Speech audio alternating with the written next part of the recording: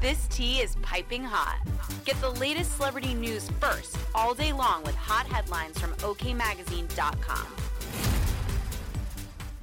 Mark Wahlberg appeared at the 2023 SAG Awards on Sunday, February 26, when he revealed Everything Everywhere All at Once took home the trophy for Outstanding Performance by a Cast in a Motion Picture.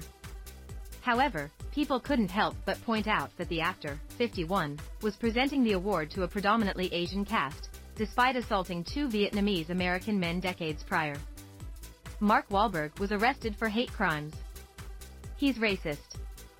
An Asian man lost his sight after Mark beat him and another Asian man to the brink of death.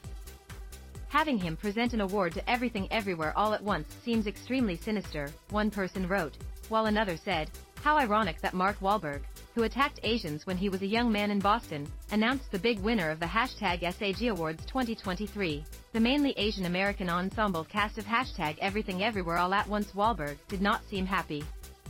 "I'm a SAG-AFTRA member, and I am deeply disappointed by the SAG Awards decision to have Mark Wahlberg present an award that they had to know had a high chance of going to a mostly Asian cast.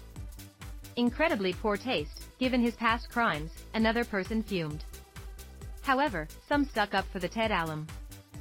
So everyone is reacting over Mark Wahlberg presenting an award to a film with a predominantly Asian cast because of a crime he did over 30 years ago to an Asian beck of his drug issues, then served time and did peace with the offended party and turned his life around, one user said.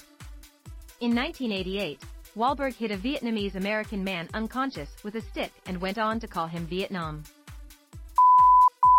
That same day, the Hollywood star also punched another Vietnamese American man in the eye.